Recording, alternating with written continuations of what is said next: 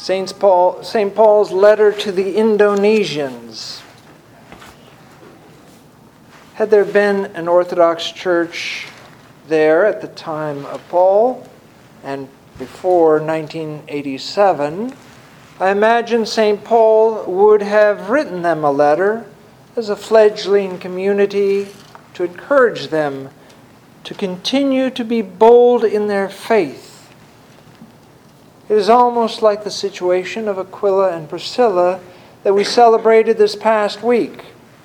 There was no Orthodox church in Corinth, and there was hostility towards Christianity by a culture dominated by religious people. In Aquila's case, Jews. In Indonesia's case, Muslims and Hindus. But St. Paul sat down and reasoned with Aquila and Priscilla, and thus the church began in Corinth. As did Father Daniel Bienturo. He sat down with his fellow classmates and began to reason with them about the Orthodox faith. And so today we have Father Lazarus, Father Matthew, Father Ioanni, pioneers of the faith, along with Father Chrysostom, Father Timotheus, Father Methodius, and eventually Father Stephanos, Father Gabriel, Father Theophilos, and Father Lucas. And now they are training the next generation. So St. Paul may have said something like this: "My beloved brothers and sisters, I see what you have done with the treasure that has been handed down to you, in the reverence and love your children show to Christ and the saints when they enter the church. With the vigor they sing the hymns to the Theotokos, not with books or music, but from memory, from their heart, and with the joy they have for life. It shows that you have taught them well. And the adults, even though they are poor, they help the poor. They take in widows and orphans. God will provide, and He does.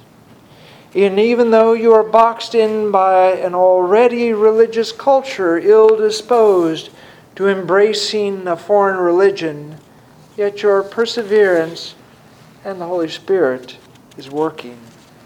Converts with Muslim or Hindu parents show that it is happening.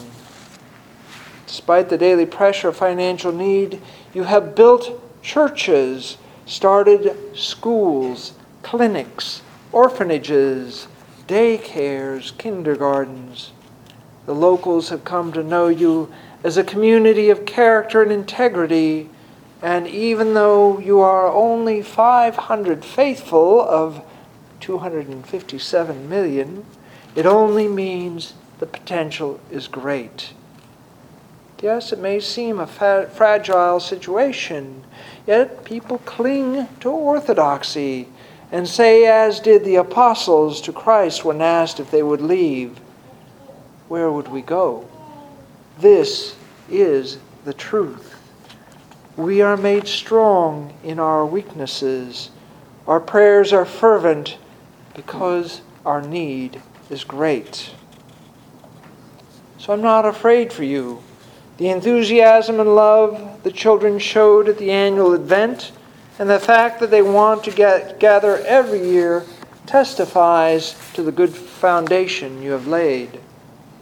As you look to the future, you see humility, wisdom, and fervor coming up from Regus, Savas, Hosea, Dionysios, Deacon Hariton, and the newly illumined Romanos and Vladimir. They are ready and eager to take up the mantle.